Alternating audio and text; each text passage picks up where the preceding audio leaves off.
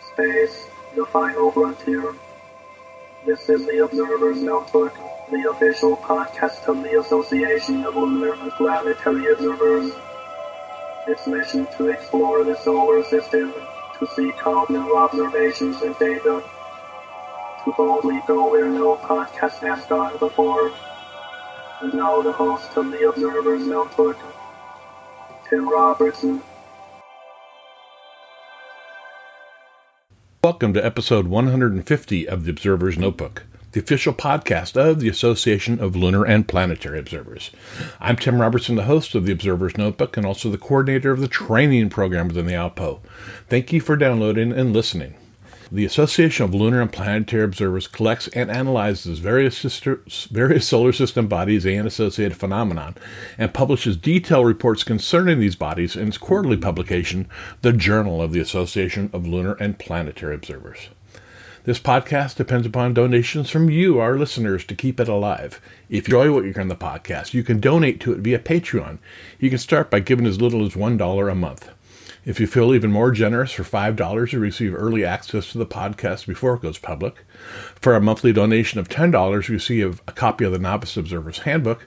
And for $35 a month, you receive producer credits on the podcast. You can help us out by going to www.patreon.com/observersnotebook. And if you'd like to join the ALPO, membership begins at only $18 a year. Find out more at www.alpo-astronomy.org. And we're also on Facebook. Just search for ALPO Astronomy. And this podcast also has a Facebook page as well. Just search for Observer's Notebook. And if you enjoy what you hear in the podcast, please subscribe. That way you'll never miss another episode. And now, commemorating our 75th anniversary of the ALPO with one of our longtime lunar and planetary observers. Hope you enjoy.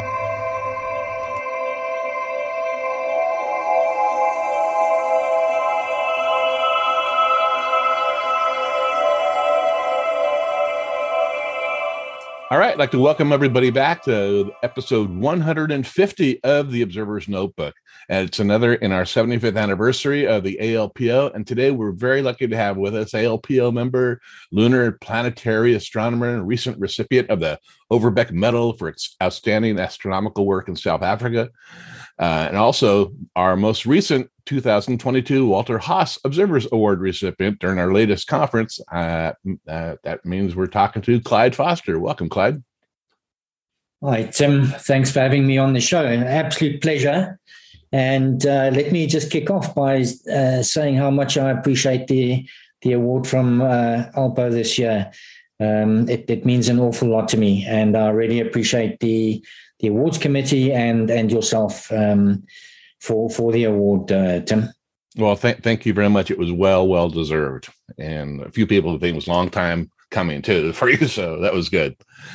Before we get into it, though, why don't you just give everybody a little bit of background about yourself? No, 100%, Tim. Born in Liverpool in the UK, 1957. Just stayed in Liverpool just for a few short years, and the family moved to the south of Manchester. Normally keep very quiet about my Liverpool roots because I'm a fanatical Man United supporter. We stayed for a few years, and both my parents are Scottish or were Scottish. So I've got a very strong Scottish heritage, and we actually moved back up to the Motherwell area between Glasgow and Edinburgh for a few years. That was in the late 1960s. And in fact, that's where my interest in astronomy was born. When we moved up to Scotland, there was a teacher's strike on, interestingly enough, and we were then required as young schoolgoers to do a project, and we weren't allowed to do the project on our football team because that would have been first choice for most young boys. But obviously, with the Apollo missions on the go and the race to the moon, I started off a project with space travel. And whereas we were meant to do one project book over the course of a term, I ended up producing 5 project books. Oh my. And during that exercise, my interest refocused from space travel to actually astronomy. And that was really what got me up and going as a youngster. And it's been an ongoing interest of mine throughout my life. As I'm sure we'll get to it just now. Obviously, the last 8 years have taken on a much more serious aspect in terms of my interests. But yeah, we in 1970, my dad was offered a position with Marconi Marine out in Durban in South Africa. And after World War II, he'd been in the Merchant Navy. He went on various shipping journeys around the world, and he actually stopped in Durban back in the late 1940s. And that's actually where he got my mom's engagement ring. Oh. And he loved Durban. So when he was offered the opportunity, we packed up as a family and then came out to South Africa. I went through high school there, got my chemical engineering degree at the University of Natal. And yeah, I had what I would consider a reasonably positive and successful career as a chemical engineer, eventually retiring in 2016. And really from 2014, when I bought the C-14, that's really where the serious aspect of my planetary imaging and involvement in the Pro-Am community kicked in. Okay, you really jumped in with both feet at that point, didn't you? Sorry? You jumped in with both feet at that time into astronomy. And both arms, head. Very good. Now, you mentioned the teacher strike and you had to do projects. Was that the event or you were talking about the Apollo program? What event or person actually sparked your interest in astronomy?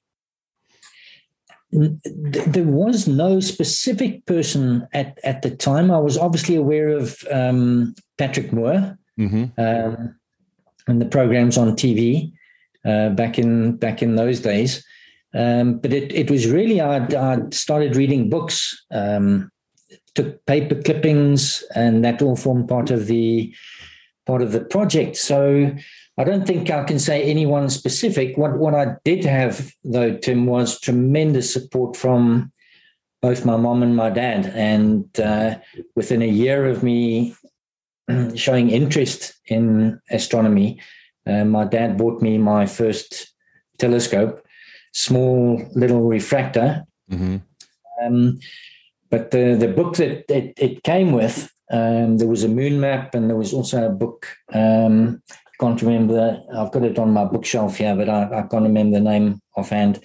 But I've still got that book. The telescope is obviously long gone. Right. But both my mom and my dad were seriously encouraging.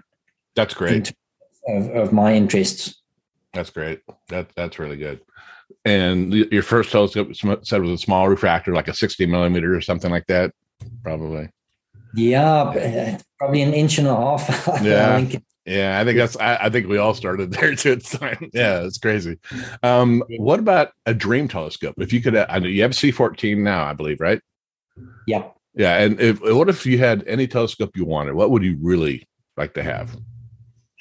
Tim, that's been something seriously on my mind over these last couple of years. There's obviously financial aspects with me in retirement, and sure, I would say either a 400 millimeter classical Cassegrain, maybe, obviously a specialist planetary telescope, or maybe a DK. I think from a financial perspective, if I do get there, I think some of the leading planetary imagers are putting exceptional images out with like 0.5 meter Newtonians with excellent optics. So yeah, maybe a 400 to 500 millimeter Newtonian with really good optics. Interesting. I would have thought, being a planetary guy, you would have hedged toward a refractor. Yeah, I think in terms of the work that we're doing, I think there's very few leading planetary images that are using refractors. I think aperture is a big issue, Tim. It's the key now. I would say so.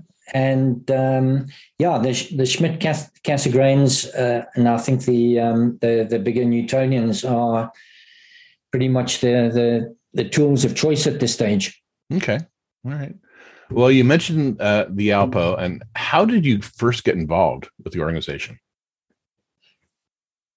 Tim, things developed. I think it's a bit of a story.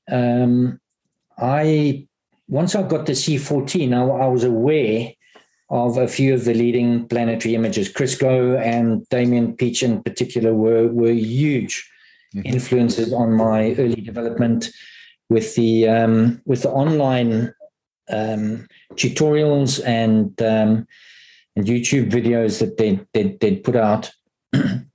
And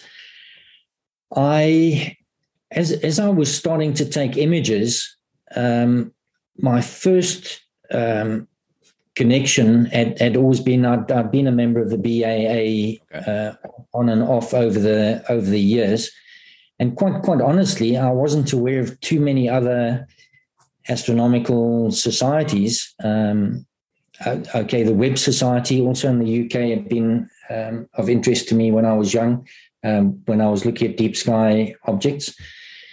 And so my first connection was with the BAA, and I started submitting images regularly to the section directors there. And then I became aware of the Alpo Japan database, and I started submitting there. And of course, the online interaction built up fairly quickly. And somewhere in that process, I became aware of the Alpo as well. And then I started building up the relationships with Julius Benton, Richard Schmood, in terms of the specific planets that I was interested in. And those were basically started off with Mars, and then Jupiter and Saturn. And I started submitting my images to the international databases, including the PVOL European database. And what was tremendous was the building up of the relationships with the various people in the organizations. And I think I've developed very close bonds with the directors or heads of the Alpo sections, which I greatly appreciate. And I've actually got a couple of Julius's books on my shelf, I think, and Richard, I think, just looking across. So it was wonderful for me, being a relatively new in the game planetary imager, to have direct contact with these highly regarded and highly esteemed contacts in the community. And I'm glad to say that those relationships have built up very, very positively. Yeah, very good. Very good. So you've been into astronomy since you were a kid. What are some of the major advances you've seen in amateur astronomy? Look, for many, many years, I think that's the way that life goes. Obviously, I took my career very, very seriously. And I think I can fair to say that I went a bit above and beyond. And that brought its own pressures over the years in terms of family, etc. But then I've got two wonderful children, a young boy and a girl, both in their 30s now, so they're not that young, but two wonderful kids. Got a wonderful relationship with them. So my career and my family really took precedence over the years, Tim. And, the development of my astronomy was fairly informal. and I just didn't have the time. But as the years went by, I gradually got. I was in a position where financially I could get bigger and better telescopes, and I dabbled, if you can say, in my astronomy, until the point where I took the very serious decision in terms of the C14, and that just put me on a totally different track altogether. Yeah, that path you took, that story is very similar to a lot of people I talk to on this podcast. That they had an interest in their youth, and then life happens, and then when you get older, you have the means to really dive into the hobby or any hobby. A lot of people, I have friends that are into trains. They were into trains when they were young. They got away. Now they have a house, and now they built a train set in their backyard. So it's the same type of thing. You just you find if you have the love for it, it sticks with you, and then when you're finally able to get to it, it's there for you. Which Correct. Is kind of nice. Yeah. Very nice. So you had a spot named after you. Can we talk about Clyde's spot? Absolutely, something I'm very, very proud of, and as an amateur astronomer, I don't know if there's anything that can pair with something like that, Tim. So as my interaction with the Pro-Am planetary community built up, I became aware, and in fact, I was invited by one of my colleagues, Marc Delcroix, in France, who has very strong links in the Pro-Am community, and he made me aware of the NASA Juno mission to Jupiter, which went into orbit at Jupiter in 2016. And the mission team had put certain principles or philosophies in place where they wanted Pro-Am or citizen science involvement from the public. So they'd gone out on the specific Juno website, Juno mission. I think two primary requests from their side was that they were quite happy to put the images from the spacecraft out in public so that people could apply their artistic license to interpreting and processing the images, which are, I'm sure you're aware, the Juno images are just insanely amazing.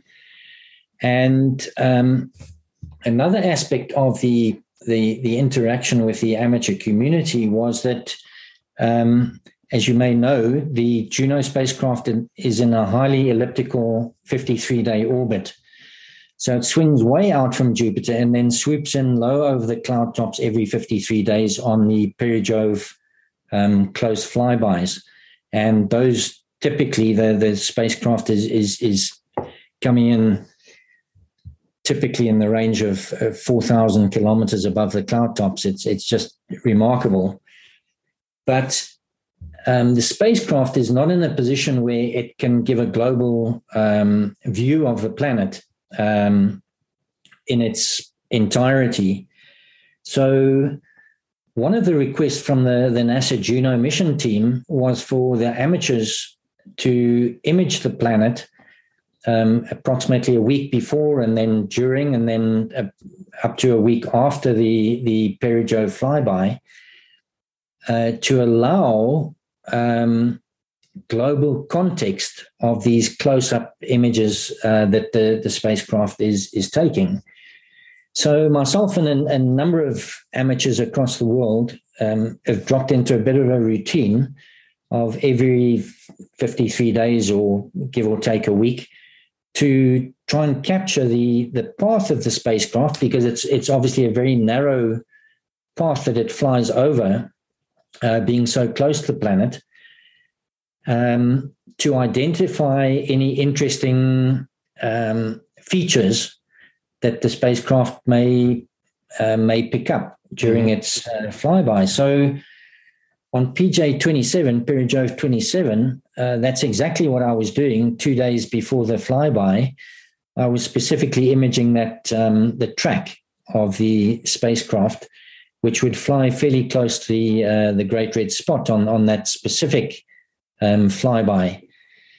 And I was going through my normal routine of capturing red, green, blue images repeatedly to produce a color image of Jupiter.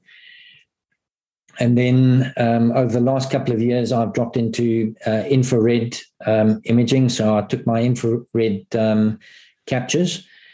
And then we also, in the planetary community, are using more and more methane captures at 890 nanometer wavelength.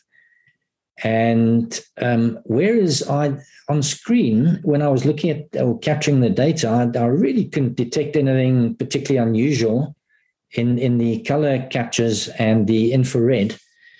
But as soon as I turned the filter wheel to the methane wavelength, I could see straight away that there was something unusual between the Great Red Spot and Oval BA. There was this bright spot. And my first thought was that it was possibly an impact. Okay. Because we obviously, again, the community is quite dedicated in terms of trying to detect impacts on Jupiter, and there's been some success there. And but I sat and I watched it, and it just remained. So I realized that it wasn't.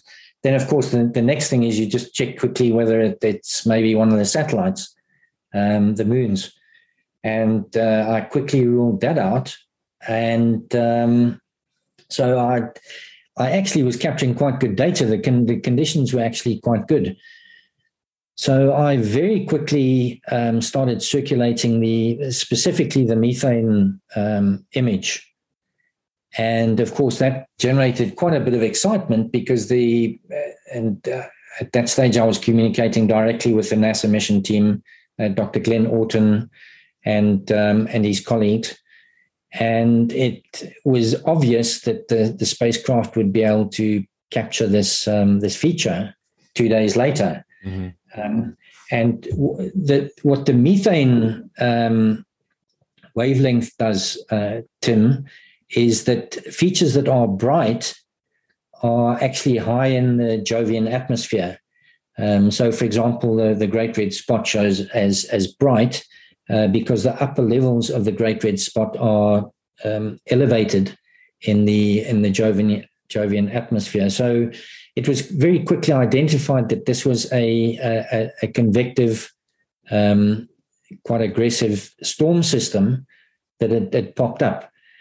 Now, Andy Casely in Australia had captured, he didn't have very good conditions, but he captured the same region about 10 hours earlier, one rotation of Jupiter, and there was nothing visible where this bright spot was. So effectively, in those 10 hours between Andy's capture and mine, this storm had erupted vigorously in the upper atmosphere of Jupiter, and I was obviously able to see it and circulated the images. The NASA team was obviously very excited, and I think the rest is history.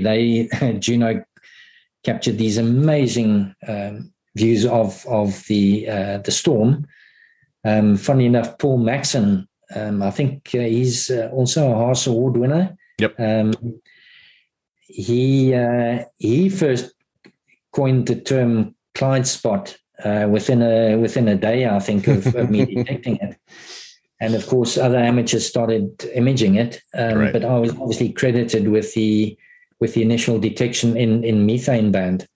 And NASA obviously played the role. They put out a press release within a month of the flyby. And I was expecting a mention, maybe, of the storm, and they headlined the press release "Clyde Spot on Jupiter." That's fantastic. And of course, that was that just drove a lot of publicity and general interest. Tim, a year later, Juno flew over the storm, which had taken on a new structure, and they put out a second press release: Juno returns to Clyde Spot. So those two press releases obviously meant a lot in terms of publicity.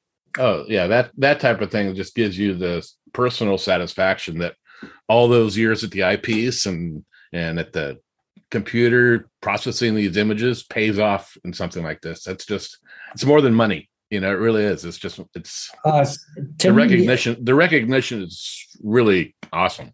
I mean, that's I keep on saying, yes, it's extremely rewarding. But at the end of the day, I think myself and the colleagues that I work with in this community, we're out there night after night, primarily because we love what we're doing. I think you're right. I think that's the key driver for us. But for me, at this stage of my life, I'm in my mid-60s now, and to feel that you can make a contribution, a serious contribution, in terms of planetary science and interaction with the professional planetary science community is something very, very special and important to me.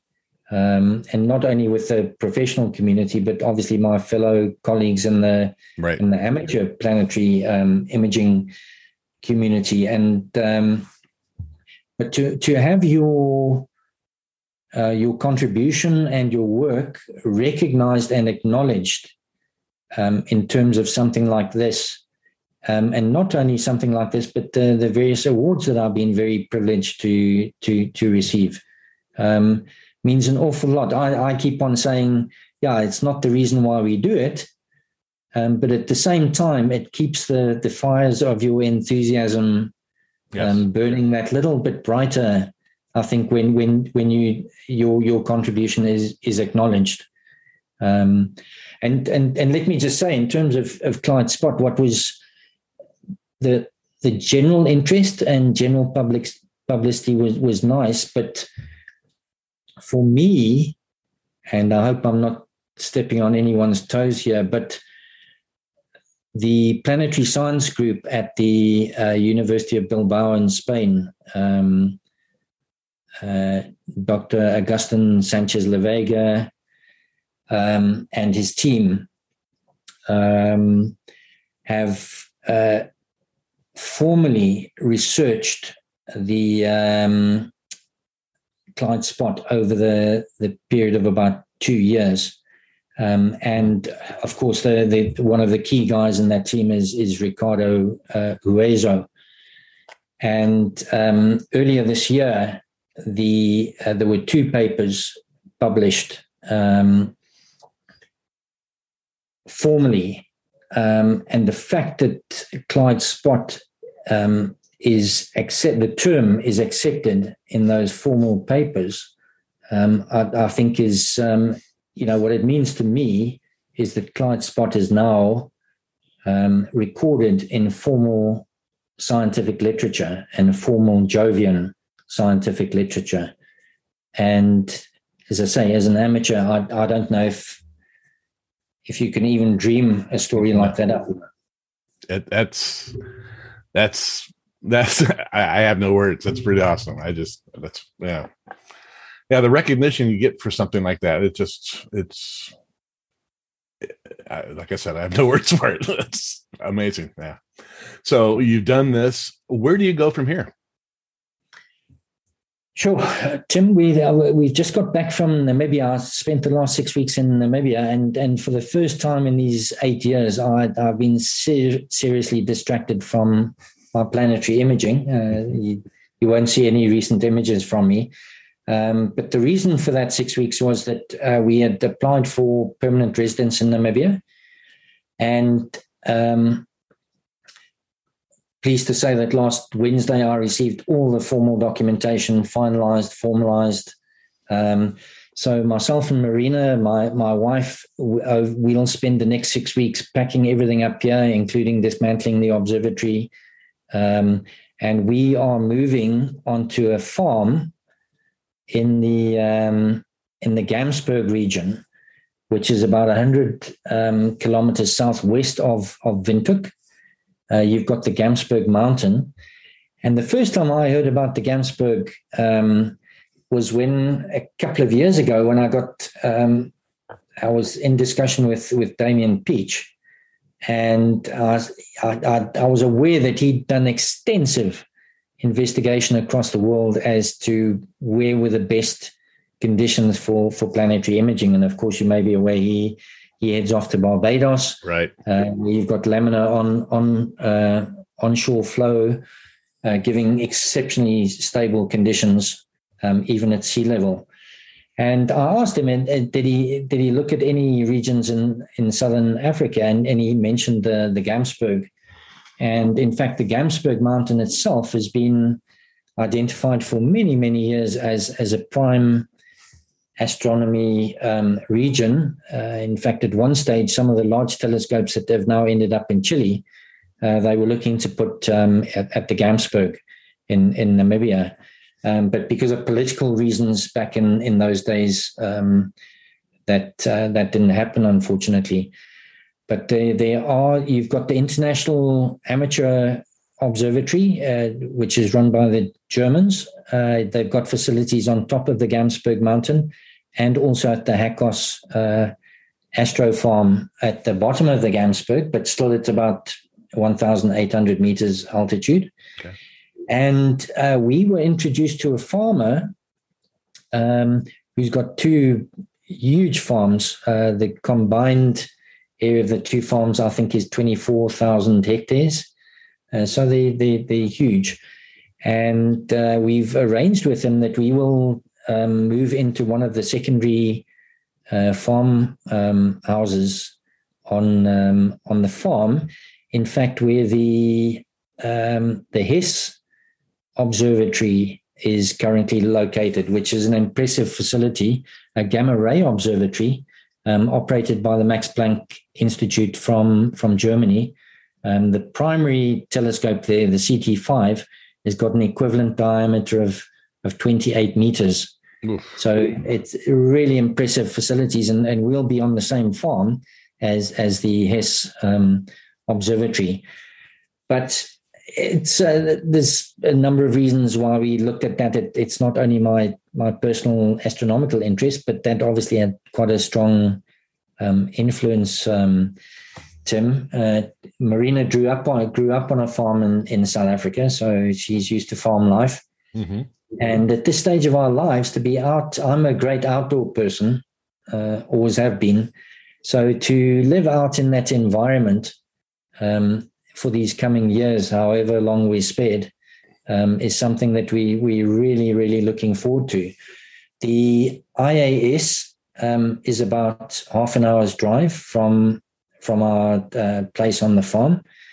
And during the last few weeks, I formalized my membership there, and that will give me access intermittently to some very nice telescopes in the 0.5 meter to 0.8 meter diameter range. Wow. Typically Newtonians, which have produced some very nice planetary images. So that'll supplement my regular imaging with the C14. That's fantastic. You'd be living the dream, you know? Yeah. Look, you asked what's the way forward. I think I'm dedicated to following the path that I'm on. Look, we're going to Bortle 1 skies. Wow. So to not dabble in deep sky is going to be difficult, I think. But having said that, my planetary imaging is almost a full-time occupation for me, or pastime. Interestingly enough, the signpost for the Tropic of Capricorn is literally 21 kilometers south of the farm. So we're just north of the Tropic of Capricorn, which practically means that the planets can't really go much lower than about 44 degrees for me under the worst possible conditions. And I believe at 44 degrees, I should still be able to contribute, hopefully, some reasonable images. Second aspect, in terms of the way forward, I haven't shared too openly, but I am busy writing a book on my experiences and my journey into planetary imaging. I see it as a tribute. Hopefully, once it's done, it'll be a bit of a tribute to the community, the pro-am planetary community that I'm very much part of. That's how I see it. That's fantastic. And when the book comes out, please let us know, and we'll have you on the podcast to talk about it. Absolutely. I think it's going to be a bit of a long-term project, not least of all just purely because of the time commitment that I have with my regular imaging. And a further question that's been in my mind, because I've obviously been a co-author on a number of papers now, professional papers, and the question is whether I don't actually explore maybe some formal studies in planetary science. But again, it's something, it would be purely for my own personal satisfaction, Tim. But again, I wouldn't want that to distract from my primary objectives in my imaging. Oh, I hear you. Yeah. And you really bring to light what I really love about astronomy is unlike other sciences, amateurs can collaborate with professionals on every level in this hobby. And that's what I love about it. I mean, your observations have been used by NASA, they're used in professional papers. And that's just, you don't see that in other hobbies, and astronomy is really, you're able to do it with amateur equipment, Tim, if I can just share a few little things. When I mentioned Mark Delcroix a little bit earlier regarding the Juno mission, but it was Mark that in early 2017, I'd been pumping out Mars images for the previous 2.5 years, and I'd obviously developed a little bit of a reputation in terms of consistent submissions, not necessarily the best images because they weren't the best images, but that it was a learning curve. And he proposed that I attend the European Planetary Science Congress, which was going to be held in September that year in Latvia, Riga, Latvia. And I nearly fell off my chair when I saw that email. And I said, "No, how can you talk like this?" And there was obviously a pro-am session at that conference, and he said, "Well, look, there's other presentations in that the pro-am section on the other planets, but no one's really doing anything on Mars. You're the Mars guy. Come and talk." Wow. And I said, "Well, okay, but sorry, I just can't afford this." And then it came out that the Europlanet Society, who obviously drives the EPSC conferences or congresses every year, they provide some funding to amateurs such as myself and other professionals. I was able to attend that year and present, and I followed that up with various other international presentations in London and Geneva. Unfortunately, I couldn't go to Spain this year because of the whole Namibia thing. But if I can just give you one very brief anecdote from when I arrived in Riga. I'd obviously met John Rogers previously from the BAA, and we were sitting in the pub in the restaurant, or not in the restaurant, in the hotel, and I'd already been introduced online to Dr. Glenn Orton of the the NASA Juno mission team. And we were sitting having drinks at the bar, and then this chap walked up, and obviously John and Glenn both knew him very, very well, and they introduced me to him.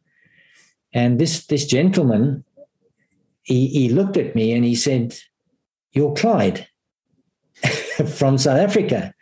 And I wasn't quite sure how to take it, but I said yes. And he went on to express his appreciation for the contribution that I was making to the professional planetary science community. Now, this gentleman that I've just been introduced to was Dr. Lee Fletcher from the University of Leicester, who is very well known, although I didn't know it at the time, as one of the leading planetary scientists in the study of the atmospheres of the gas giants. Just out of interest, he's a visiting astronomer on the James Webb Telescope as well. Oh, okay. So extremely highly regarded. And it was only when I realized who I was actually talking to did things start clicking into place, that I was on an amazing journey. I didn't know where it was going, but I was on a train heading in an amazing direction. And that's been the story of these last few years. To have, and I've had it when I was in Geneva. I was sitting at the back of one of his presentations. There was one of the larger presentation halls, and he was giving his presentation, and there was, next minute there was spacecraft images, Hubble, but then a few of my images popped up as well. And then in the middle of his talk, he pointed at the back, he said, "Yeah, I see Clyde at the back there." And great job that he's doing, supporting the professional community. And, that's just insane. But it's something that I appreciate in terms of the work that I'm doing is being acknowledged and appreciated. And the motivation that gives you as well to strive to go even further and better. And it's there, man. It's, yeah. As I say, it just keeps the fires burning a little bit brighter and hotter than they maybe would have been. It's wonderful. That's fantastic. Wow. Is there any additional information you'd like to share with our listeners about yourself and your experiences? Sure. I think we've covered most of the stuff, Tim. As I say, what's important to me is number one, the enjoyment. You can't be out there night after night, sometimes having horrible seeing conditions, and just continuing without that enjoyment that you get. Every time I see one of those planets come on my computer screen in the observatory, you just feel that little bit of a buzz as to whether there's anything new that's gonna be visible or not. So I think from that perspective, the main thing is the personal enjoyment that myself and my colleagues get out of this. But for me, at this stage of my life, to feel that I can contribute in the way that I'm doing is another key driver for me. It's wonderful. I think a lot of people, when they're retired, if I don't know what they do, if they don't have an interest like this. But to me, it's a new life that I find myself on. And quite honestly, I don't think we would have considered, the Gamsberg region of Namibia unless I had found myself on this track. And as I say, there's other drivers for us to go there, but certainly my planetary imaging is a major factor as well. It's true, and you obviously have a very understanding spouse too, who appreciates your knowledge in astronomy, and that you've said in here that family comes first for you too. So that's great. Absolutely, and then I have to really express my appreciation to Marina. Again, without her support, I think she's enjoyed, seeing the awards and the publicity, and I think she's proud of that. Mm-hmm. But yeah, it's not easy when I'm trying to sneak out of bed at 1 o'clock in the morning. Yeah. Well, at least she knows where you're going. Okay, correct. And I won't come back in drunk either. There you go. Well, this has been an honor to speak with you. It was an honor to present you with the award at the conference this year. It's definitely well deserved. And we thank you in the Alpo for your work. We really do. And I want to thank you for coming on the podcast today.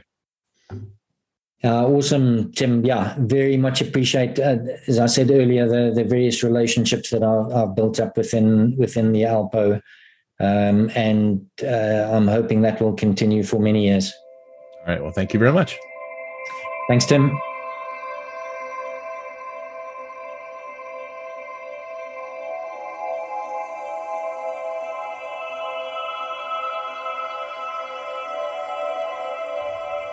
Well, that'll do it for this episode of the Observer's Notebook. I again want to thank our special guest, Clyde Foster, for coming on the podcast today.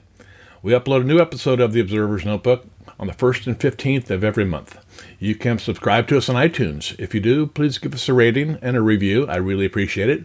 And you can also listen to us on Apple Radio, iHeartRadio, SoundCloud, Spreaker, Google Play, Stitcher, Amazon Echo, Spotify, and yes, the podcast is also available now on our YouTube channel.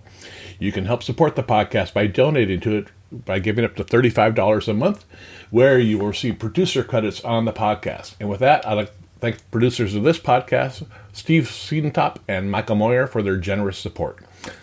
The link for the Patreon, as well as the link for the Alpo, is in the show notes. And if you want to get a hold of me, my email address is cometman@cometman.net, or on Twitter at ObserversNBPod.